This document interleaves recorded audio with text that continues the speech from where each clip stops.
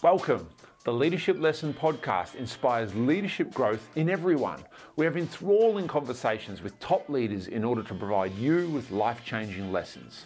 My name is Caleb Nichols. I'm a speaker, a pastor, and a family man. My hope is to inspire spiritual depth and leadership growth in you. I love to sit down with leaders from a variety of fields, hear their personal stories and leadership experiences. This creates the podcast. Enjoy. All right, welcome to the Leadership Podcast. I'm here with my co-host Brad, Bradley Smith, and this is where we talk about leadership, personal leadership, leadership in the home, leadership in business, church, wherever. And today, very exciting, I'm going to interview Brad. Special, surprise guest. This is a special podcast. I'm going to interview Brad a bit about his journey into leadership and being a leader in business, in the church as well. You're a leader in the church, and a bit about that. So Looking forward to Brad did me as well.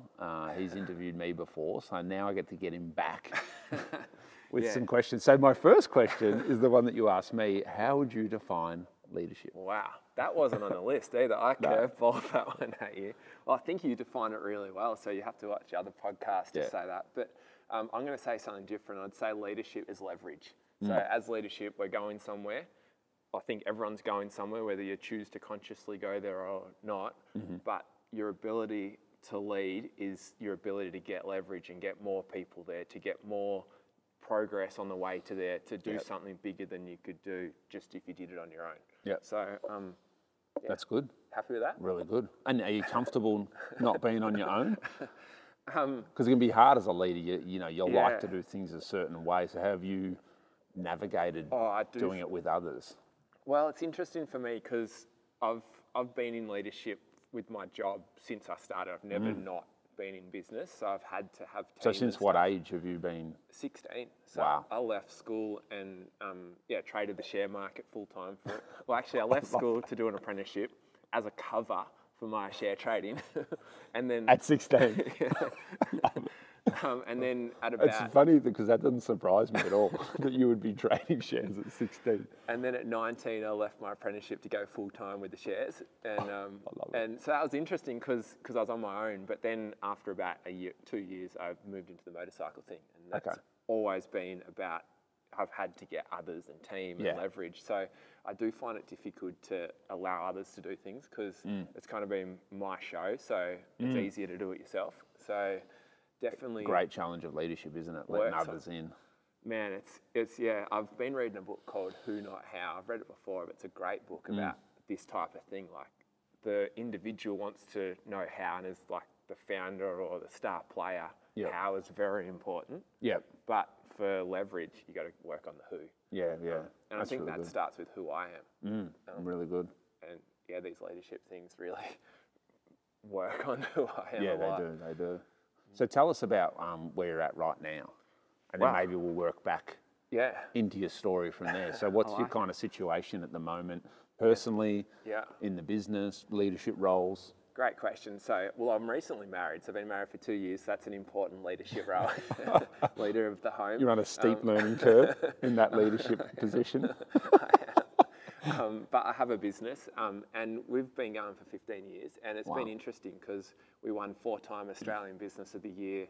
I won Entrepreneur of the Year 2 times. Telstra Business Awards, International Young Entrepreneur of the Year. So we had like a real steep climb, and then we had incredible crisis, like worse than all that, like incredible media, legal, complete stops basically. And now we've been in turnaround and we're in rebuild mode. So you've kind of done it all as a leader.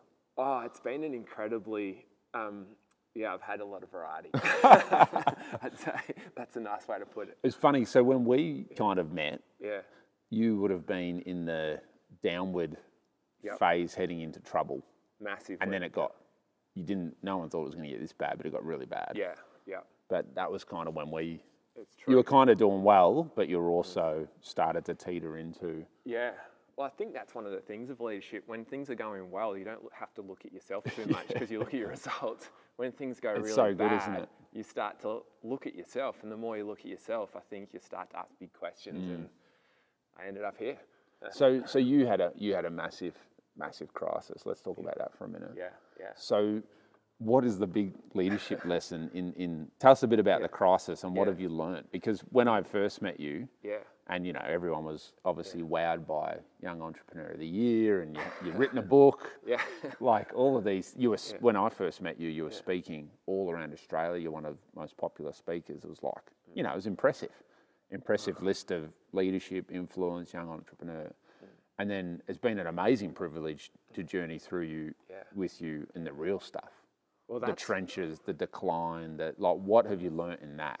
I'd say you pinned it as well. Like, that's the real stuff. It's very easy to have a resume or media stuff. High five and everyone, and it's awesome.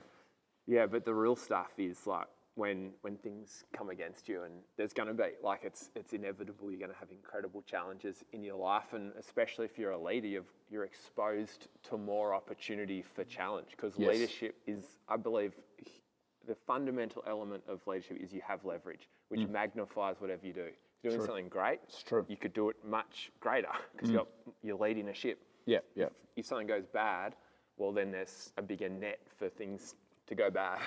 And when things go bad, if whether you make the decision or not, the ripple, like you say, the leverage, it creates a ripple that actually affects real people's lives. It's so true. And I think a lot of leaders don't maybe respect those formal positions and think about, you know, if I do things wrong or cut some corners, or the ripple actually, it affects real people. And that's what happened with us. So we were going really well, we were profitable, winning a lot of awards, raised capital, ready to launch internationally and stuff.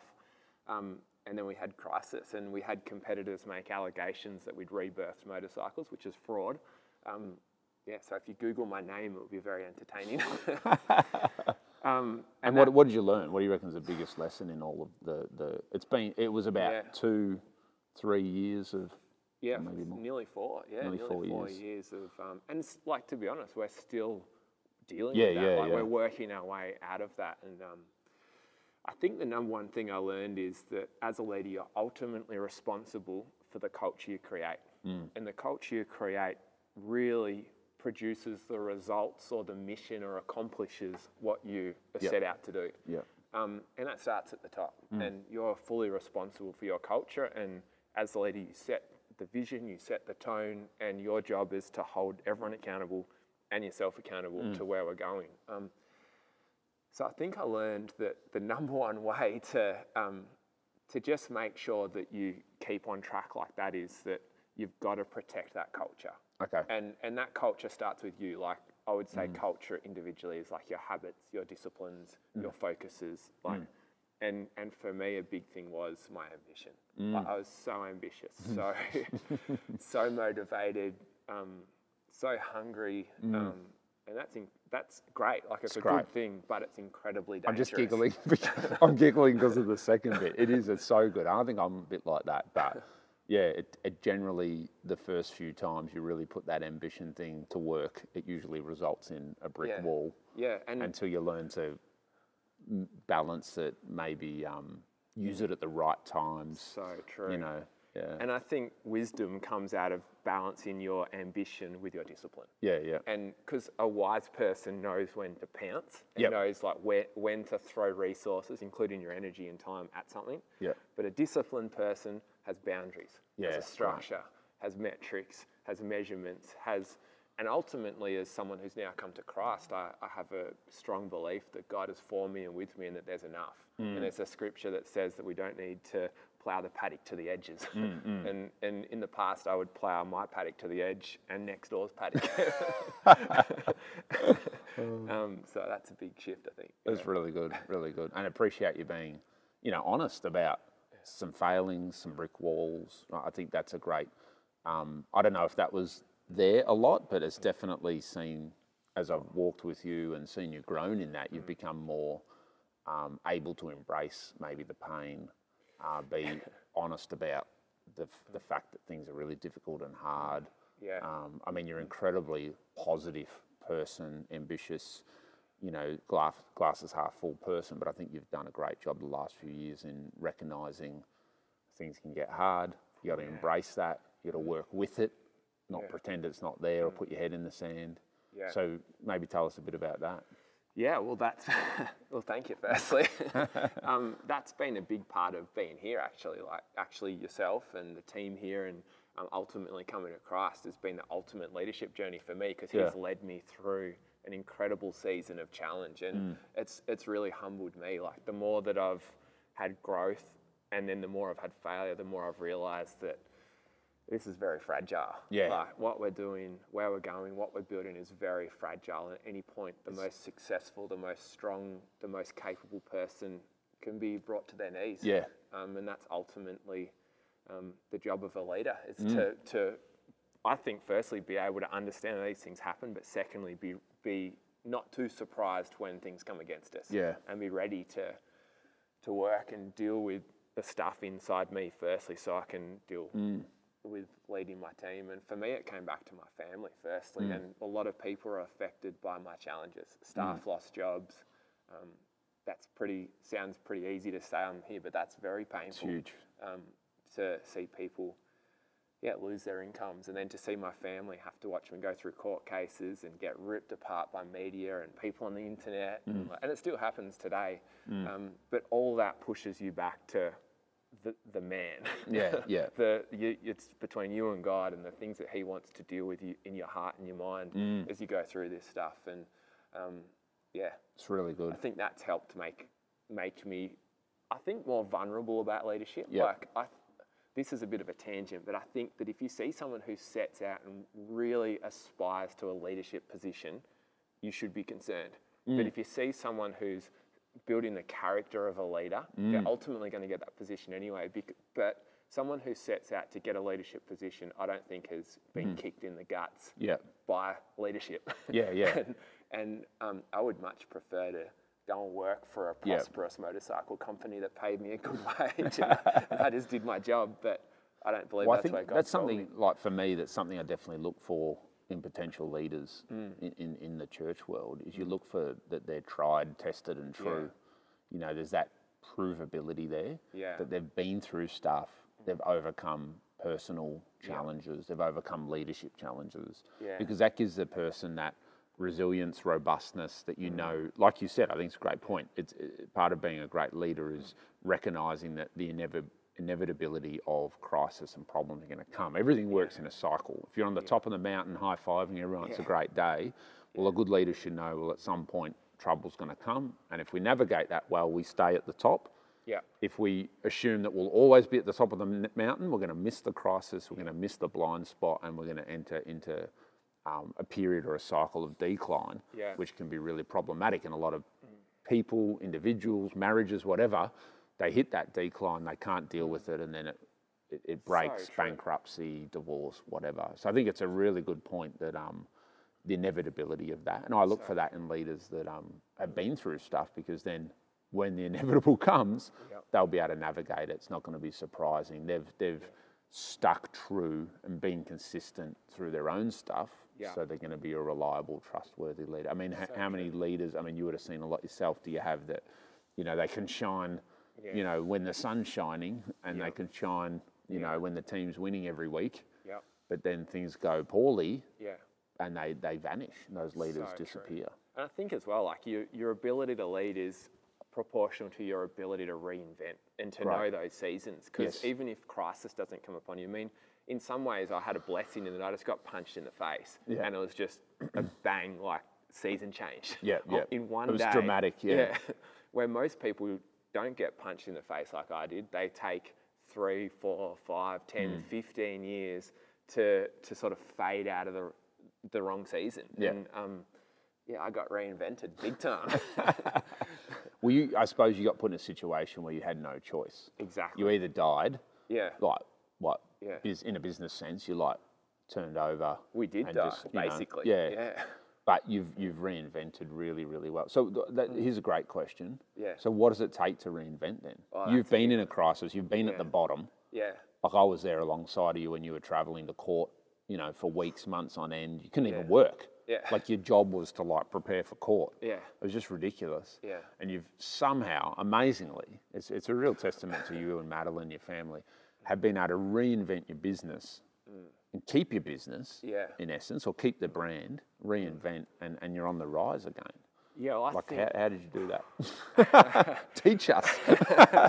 I think the number one thing for me has been, and this is I say this to my mates even if they don't believe in Jesus, but the number one thing is that I could get up every morning and get on my knees and say, God, I'm for your glory. Yeah, and wow. that's that. Wow. And That's so spiritual. it is. But like, no, it's true. I believe in that. To wake up every morning and say that's that. And Wow. I want to win. Like, I love winning. Like, Yeah. I expect to win. I expect to do something great. But I went through a 4-year season of losing. Like, it almost like everything I touched failed. Yeah.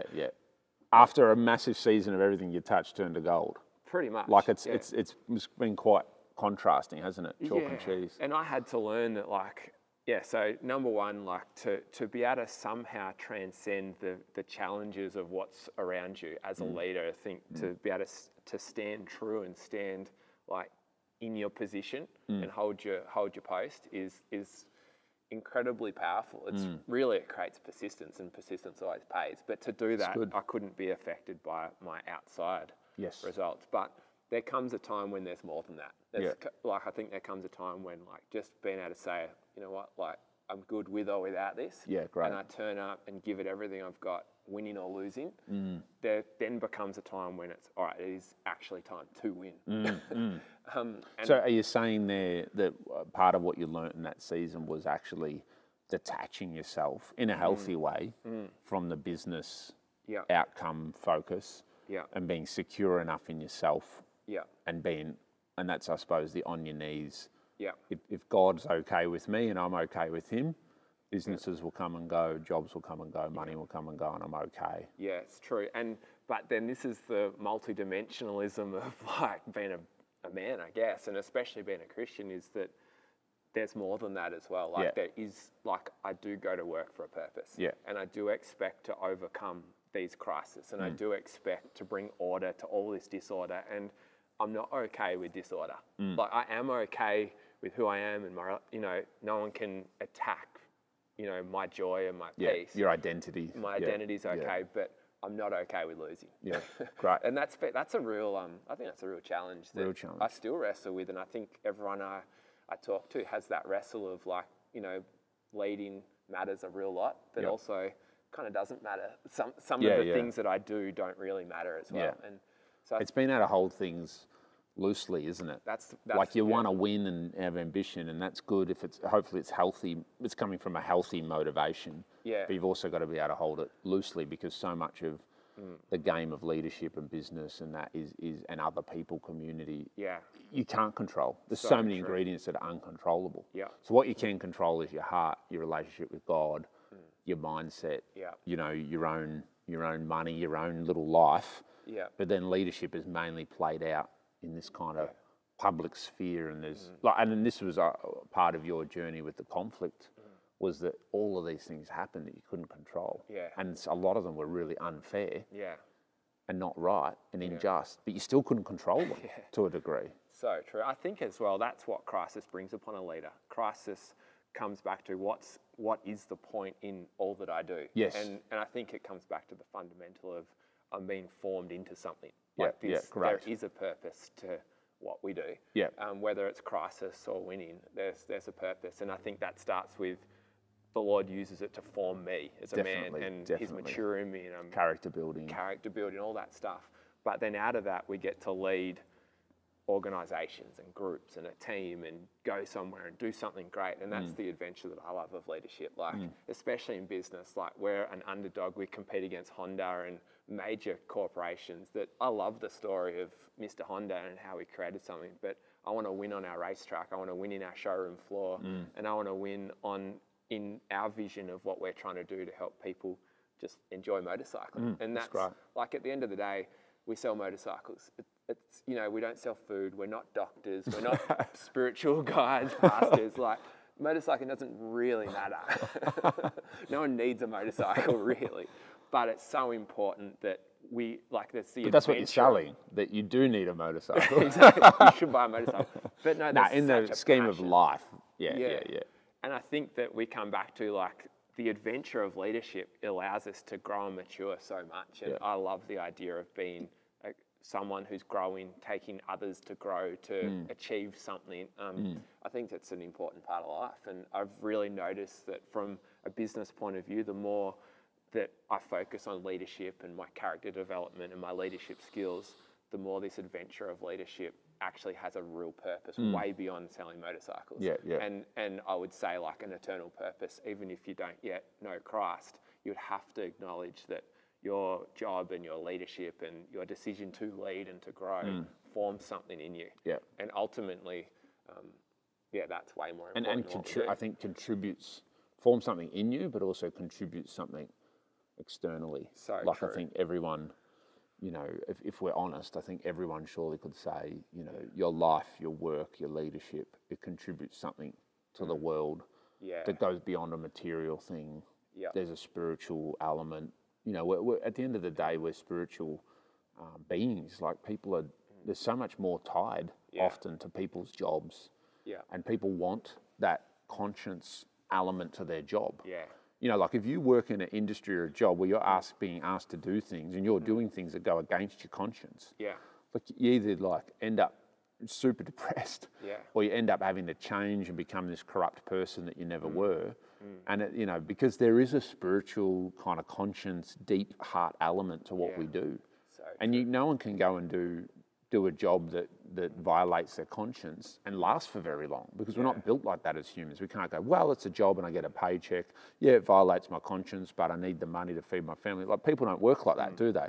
Because we are contributing something to the world. It's deeper than just a material thing and a paycheck. There's a conscience, spiritual element to that. We want to give something back that's good. You know, you don't bump into mafia bosses and they're like, you know, these super relaxed, satisfied, peaceful people, positive. You know, they're not, because it's a corrupt industry. So you become corrupted. So interesting. Which is what you were saying, but the opposite to what you were saying before, which is where, in a healthy sense, being a leader actually makes you into something incorruptible or something clean or something that we got to mature, something that we got to be better. You know, so it's really, really good. And I think that from that, like I learned that leadership is not based on your position on an org chart. It's got nothing to do, in my opinion, based on where you sit. It's got everything to do with the state of your mind, the state of your heart, your decision to turn up and say, I'm going to add more value. I'm going to be responsible for making sure whatever I do, I lead, I grow, I build leverage and make it better. And ultimately that aligns to part of our call as Christians as well, to bring order to this world. And, that's it. Anyone can relate to that, whether you're the admin person or the marketing person or the cleaner. Like, come to work and lead what you've been given. And it's really good. So what about when you were young? What was your biggest leadership lesson maybe then? And tell us a bit about that, because I think I know for you it's your story, and you know you might not find it that interesting, but I think it's fascinating. I think it's fascinating. You left school, you're trading, you started BRAP. Like, tell us a bit about maybe starting BRAP, winning Young Entrepreneur of the Year. Yeah, well, I reckon twice. Like it's pretty impressive. Oh, thanks. Like, what did you do well, and what did you learn in that season? My kind of mantra was that vision overcomes challenge. Let's just think bigger. Let's cast a bigger vision. Let's. That's it, really. Let's just build a bigger whatever we're going for. And that was kind of the principle you operated on as a young guy. And no matter how big our challenges get, let's just get a bigger vision. Wow. And, that's amazing. I would say I was naively ambitious. As a 20-year-old, it's like, let's do it. If they can do it, we can do it. But there's an element, obviously, that worked in that. Maybe you're a bit naive, but it worked. I think that's actually an element of leadership. It's a one-dimensional part of, like, say, leadership has many sides. One dimension is your ability to have a vision and just get the job done. Turn off, like, there's so many times, like, I would never have got up in school if I received an award. I mean, I didn't receive an award. but if there's another side to the story. But let's just say I did. My sister did. But let's just say I did receive an award. I wouldn't get up and go get it. There's no way. If they had called my name out at school, I would pretend I wasn't there, because I would not get up in. But I had to, because the vision I had, and I was so convicted of, like, we can do this, and this is worth it, and this is my passion, and I'm inspired to go and see this vision become something. Yeah. And I think I'm obsessed, still to this day, even as a Christian, I'm obsessed with seeing the things that I see actually become reality. Right. And that's stuck with me even now, even though my leadership philosophy has changed a lot, or idea of You've leadership. added to that one dimension some other skills, yep. But yeah, that was really it. Just let's make it happen, and your feelings and emotions are irrelevant to your vision. And so, like, for example, I became a public speaker. My greatest fear, and I was doing 100 talks a year in front of people that intimidated me, but I did it because...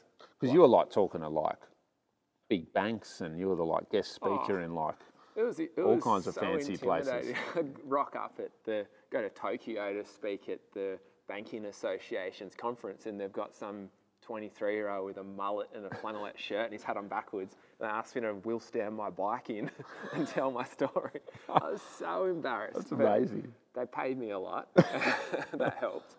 But most importantly, it was a part of what I saw as my vision, and my purpose at that time was to tell people about this great Australian motorcycle company, and we're punching the big guys in the face, and so good. We're getting growth. And I was obsessed with growing at any cost at that age. Yeah. No matter whether it meant debt, no matter whether it meant hire or fire, or no matter I was embarrassed or not embarrassed, or just grow. And So it's an amazing skill. Like I hear what you're saying. Maybe it was a bit imbalanced, and of course you were ignorant. We all are at that age. You know, you just don't know a lot. You haven't been around the world. You haven't seen a lot. But amazing. I think leadership element there, that having the vision so big, and I think you still carry that in a more healthy way now, and I think that definitely challenges, you know, me, the way you talk, the way you see me, our church, things like that. No, it's good. It's really good, because I think as a leader, you know, especially once you've been doing it for a while, like I've been in leadership now in different positions for 20 years, since from 18 to 38, I've always been in some kind of leadership responsibility team. And for most of that time as a number one leader.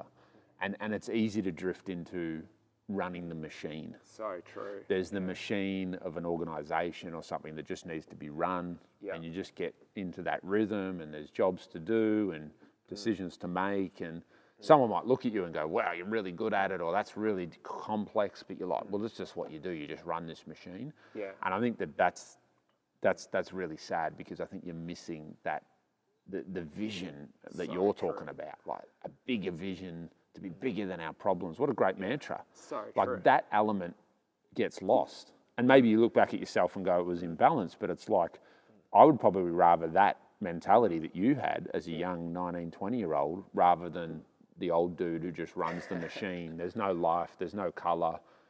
You know, people are getting tired because the vision's been the same for a long time. It's so true. I think for me, like, there's a list of priorities as a leader. Number one, through crisis, it taught me that your number one priority as a leader is that God is interested in you. Like the man who is the leader, the person that he's forming into a leader. And that's all for a purpose, and we can talk more about our belief system around that. So number one is like the forming of the leadership character, the person. Number two, I'd say, is vision. Like vision comes after character, but I think vision comes before wisdom. Like it is important as a leader to have a big vision, and maybe you don't have the resources. Like, actually, no, you don't have the resources to get. Well, to it's where not your big vision enough is. if you have the resources. It's not really a vision. It's so true, and I think we get. It's just a project that you can execute. It's so true. I actually think it's a weakness of the church is that, in general, of my observation as someone who's quite the church in general, not our church, not you. Just ours. No, probably is. No. It's all every church. Please, really, feedback. give you a few backhanded compliments. No, is that we so highly value the order of God, and that being, you know, aligned to God means order. That we often diffuse our vision and what could be, and what we are called to be, and where we're going, and what it looks like. And I think that I've suffered from this as I've gone through a huge crisis. I've let the pendulum of vision swing from like this. I've way overestimated what I could have done. I love it. And then I've been kicked in the guts, and I've come back to I so highly value order, and am so wounded by disorder that I shrink my vision. And I had a chat to a guy who was looking to join me just last week. He's looking to put some money into what we do, and he comes to me and goes, "What's your vision?" And I told him, like, I showed him my current financials. We're very disciplined. We've got good metrics, quite controlled. And I showed him my 3-year projection based on that. And he just looked at me and he goes, "Why'd you tell me that?" And I was like shocked, because I was like, I'll show him the most truthful, probable, based on what's in my hand, 3-year strategic plan that I'm comfortable I can execute. And he goes, he was actually pissed off. He goes, "You wasted my time. Go back." And he said, "Come and ask me for this much money." It was 10 times more than what I was asking him for. He goes, "Come and tell me how you'd spend 10 times and how you'd build a real business." Wow. And I was like, he told the kid who like always got in trouble for having too big a vision to pull his head out of the sand and get out of my cave and get back on track with our vision. I thought Really good. there's something refreshing about having a big vision. And so Can I just pick up on that point? Because I think I'm probably been in a similar spot the last couple of years in my leadership journey. Yeah. Is you get your fingers burnt. Yeah. You lose your. I've definitely, like, my confidence. I wouldn't say I've lost my confidence, but confidence has really been rattled.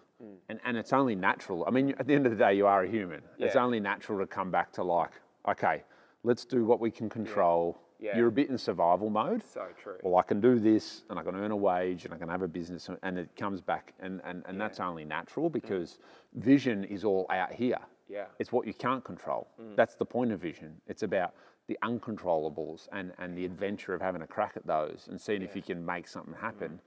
And then you get burnt, you lose your confidence, you get discouraged. So it takes courage to achieve a vision, but when you're discouraged, you start losing your courage. You come back to what you can control. And most people live here. Yeah. My marriage is in maintenance mode. My job's in maintenance mode. My career is like, well, I can earn this, and I'm here now, and I'm just going to do everything I can to hold on to this level I'm at now at work and this paycheck and live out of that. But the problem with arriving at a level and being okay with that is the fact, exactly what you're saying, Brad, I love it, is you lose all the colour. Yeah. Because maintenance mode is dreary. It's a rainy day. It's surviving another day. And that is no mentality to bring life, to bring colour. Yeah. And I think you're totally spot on what you're saying in the church world, because that's something I've really wrestled with, because I'm not the colourful dude. But that's why I married my wife, because I was like the boring, like, canvas, and she was like colour and fun and exciting. I was like, oh my goodness, I got to marry that, because and I'm not that, and I'm never going to be that for our church. I'm not going to be adding all this colour and fancy and ideas, and I'm not that. I'm the dependable, responsible guy who speaks well, and so I can give you the spine. Yeah. But I've got to build people in my team and empower people like yourself who are going to go, hey, why don't we try this, and what about that, and let's give that a crack. And because people at the end of the day, they follow a leader and they follow a vision because it's got colour and life, and it's because it's got ambition. They don't follow, they like dependable, trustworthy. That's a necessary ingredient, but that doesn't really inspire emotion, inspire the imagination. So I've personally had to learn to build that into my leadership, because it wasn't natural. I'd just be like, look, this is what we're going to do and where we're going to go, and it's really rational, like, can't you see it?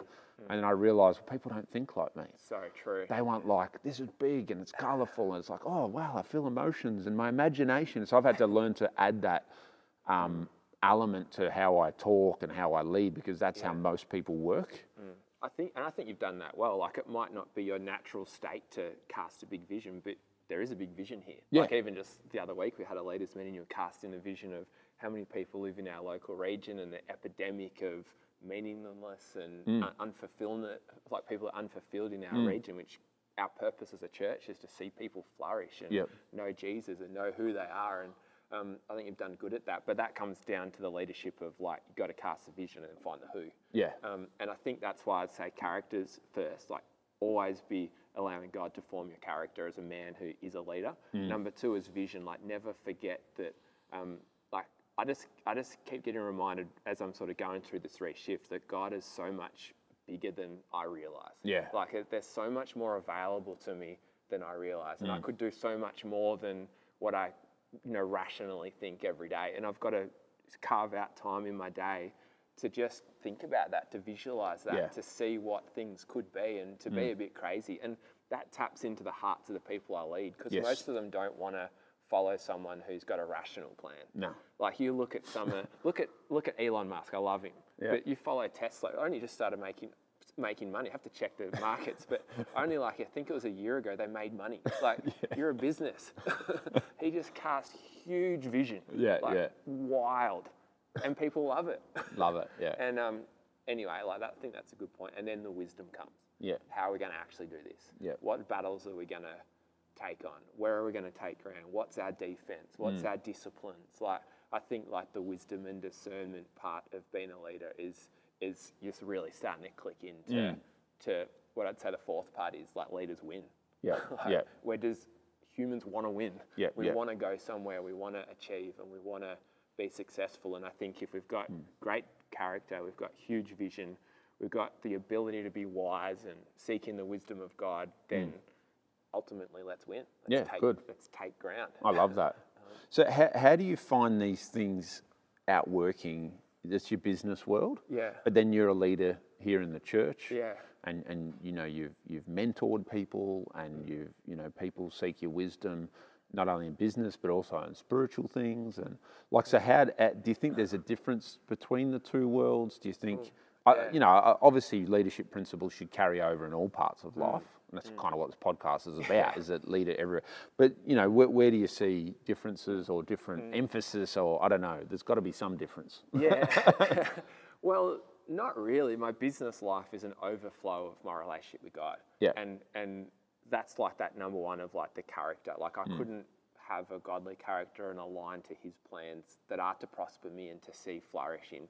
Like I couldn't do that if I didn't spend time with him. So I think the thing is, when I come to church, the ultimate goal is to point people to Christ, because I've had such a rich experience of meeting Jesus. I want everyone to know that. Like, my whole life has changed because people like you and other people led me to Jesus. And ultimately, I could have this source of life that doesn't rely on the leader. Like, he is the leader. So at church, it's 100% pointing to him and the vision, and then everything else is to facilitate that. Where at work, who I am as a Christian overflows into the things where, like, my work is really just my platform to express all those things that God has called me to be and creating me to be. And I'd say like my workplace is just my platform.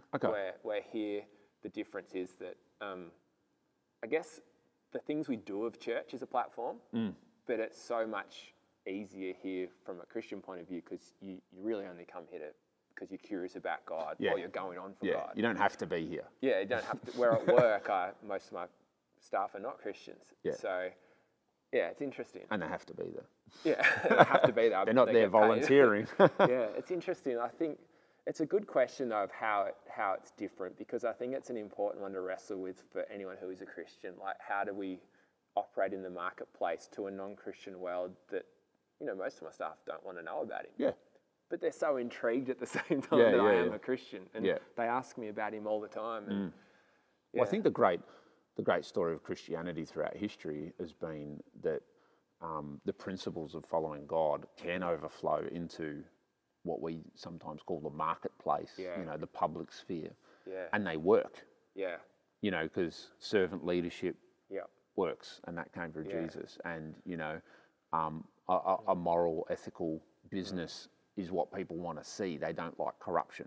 Yeah. Well, that's a Christian ideal, to be honest and to not be corrupt. So like all these principles overflow. It's what people want. People demand, a high moral standard of leaders in politics. And, if a politician in Australia has an affair, then their political career is brought into jeopardy.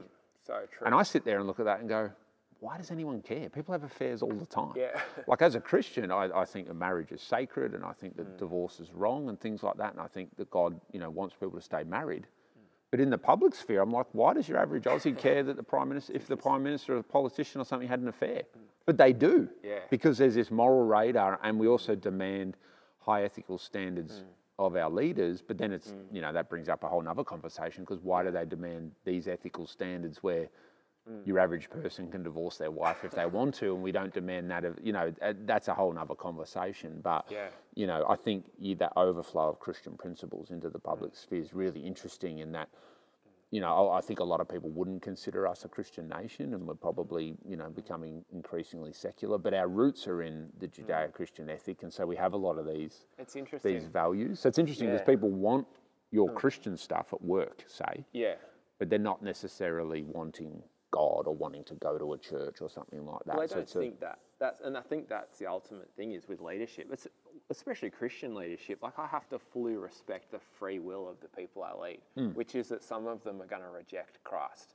Now, my conviction is that I'm a man who serves the Lord, so I want to see people flourish, and I have to give them their free will. But my call is to also to share the good news of who Christ is with them. And I'm convicted by that every day. I think about that and I pray about that at work, of like the balance of seeing my people just be who they are versus I know that God's got a greater call for them, and I know that he craves a relationship with them. And like, I've got one guy in my heart at work at the moment, and I know that like there's just such a rest that he will find when he knows Christ. He's got such a busyness and such a anxiety and such a just a bit off, like, and knowing Christ would shift him so much. But I have to fully respect that, you know, he's where he is. And you can't push your beliefs on him in the workplace. And that line of, I think the interesting line is when you're out there, and this must be a real challenge for you in your workplace, you know, there's got to be that respect of what others believe. Yeah. But then through relationship, you get to share what you believe. It's so true. And you want to help people find God because you believe in God. Yeah.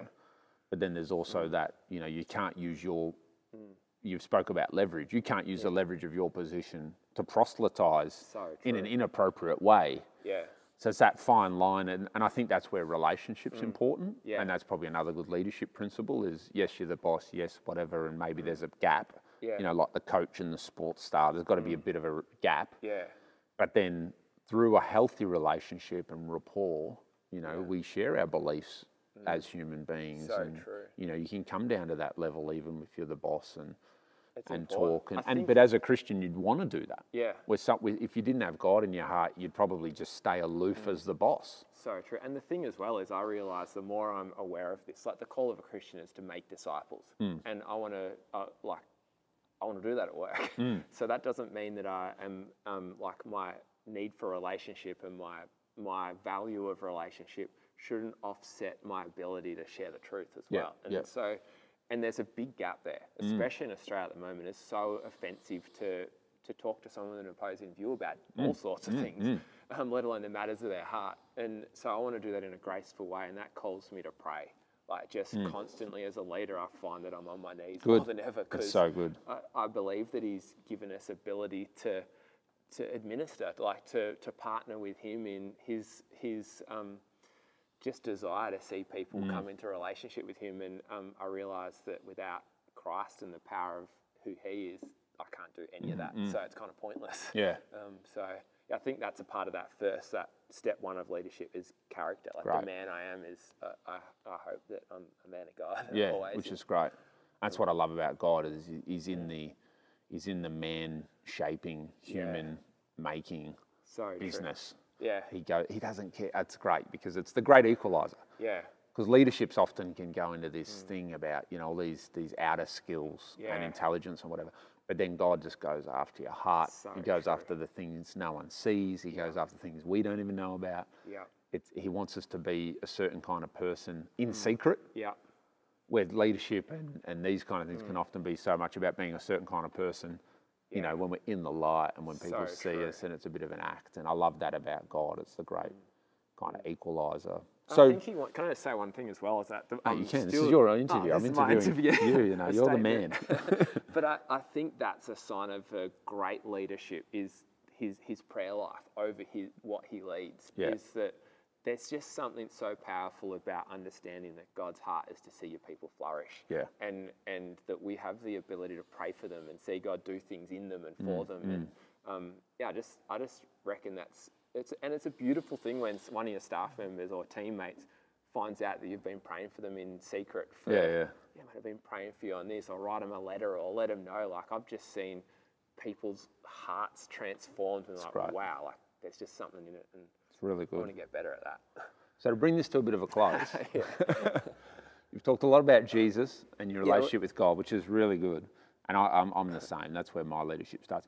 But maybe outside of that world, what's been the biggest impact on you? Has it been a person, a book, Like I know you've travelled the Middle East with Anthony Robbins and hung out with him. That's one of my favourite stories. Like who's impacted you just in your leadership skills, ability? Yeah.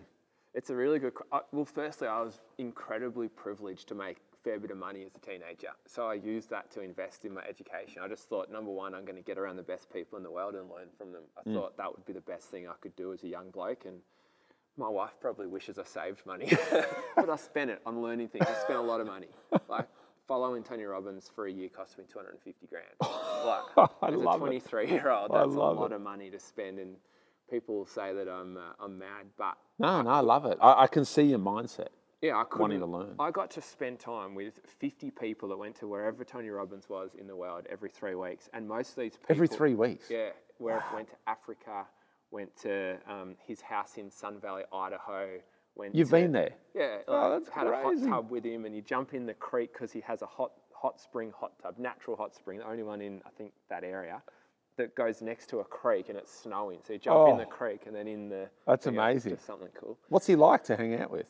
Oh, just like you see on the... Is he? Yeah, he's that. Just great fun. Full on and just intensity to the max. High intensity, really, really... a good man, you know, who's got a you can great see capacity. That, can't you? Yeah. You see he's just a really good bloke. Yeah, I'd say, and just a big capacity, a big heart. But I got to spend time with his crew, which was really 50 people who'd made a lot of money. Like, I reckon Brad. The youngest, the youngest person above me was probably in their 50s or mid-40s. And you were 23? Yeah. So, wow. So the average age would be like, late 50s. And most of them made 10 to 100 million and then got divorced, and now they're trying to figure out what's next and find, just recalibrate. And what a great opportunity to study mankind and to learn. And they took me under their wing as kind of like a son, really. Yeah. I learned. I'd do it again in a heartbeat. Yeah, I would do that. It'd be awesome. It was awesome. So he really... So when can we get Anthony Robbins on the podcast? Just give him a bell. There's one statement that we say with TR, it's like, you got to pay to play. He might come on if we pay him. No, I don't know. He'd do a lot of things for free. But it's interesting. I think, his concept's very powerful. But the people that were on his journey, I learned so much from just the average people who are having a crack, but highly successful people. So I love even to flip that. Yeah. I know Anthony Robbins is big time and big money and huge, but even the way that him as a leader lets people into his personal life, takes them on trips, into his home.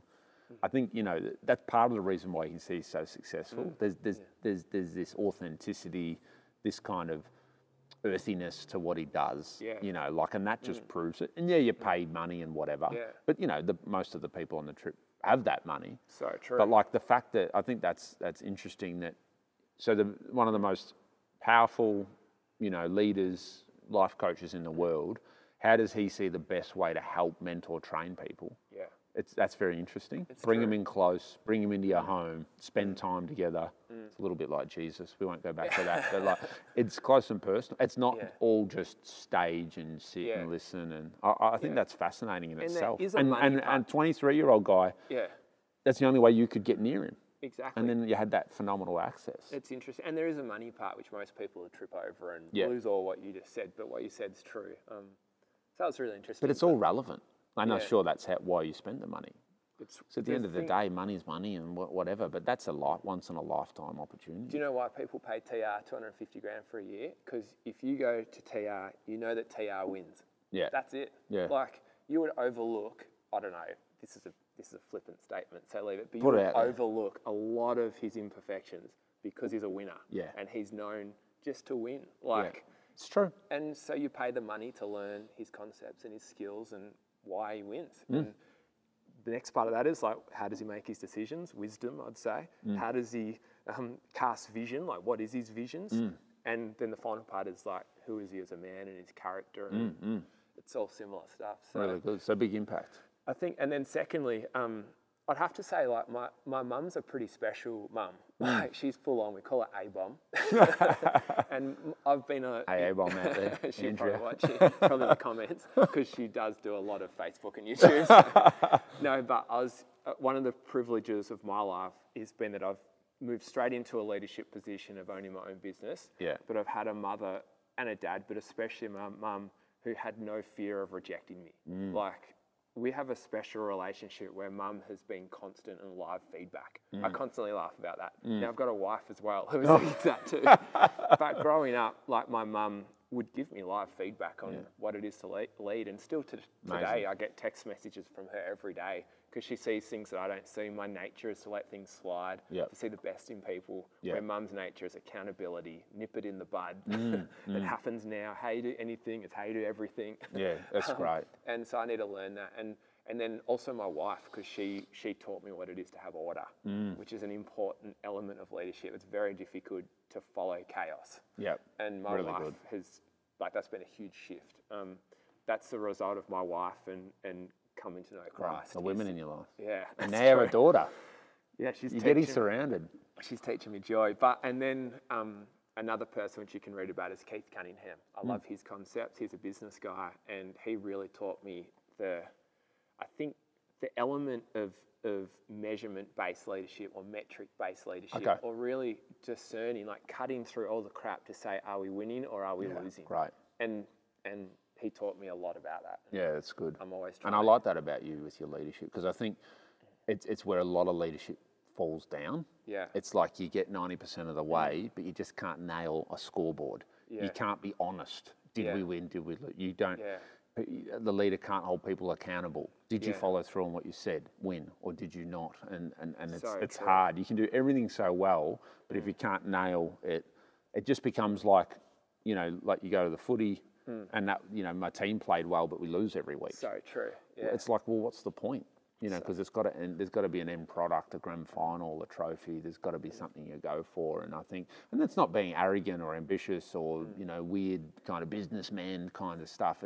I think it's just the reality of leadership. Yeah. You're leading somewhere, and you're not leading people into a valley. Yeah. You want to lead them up a mountain. So true.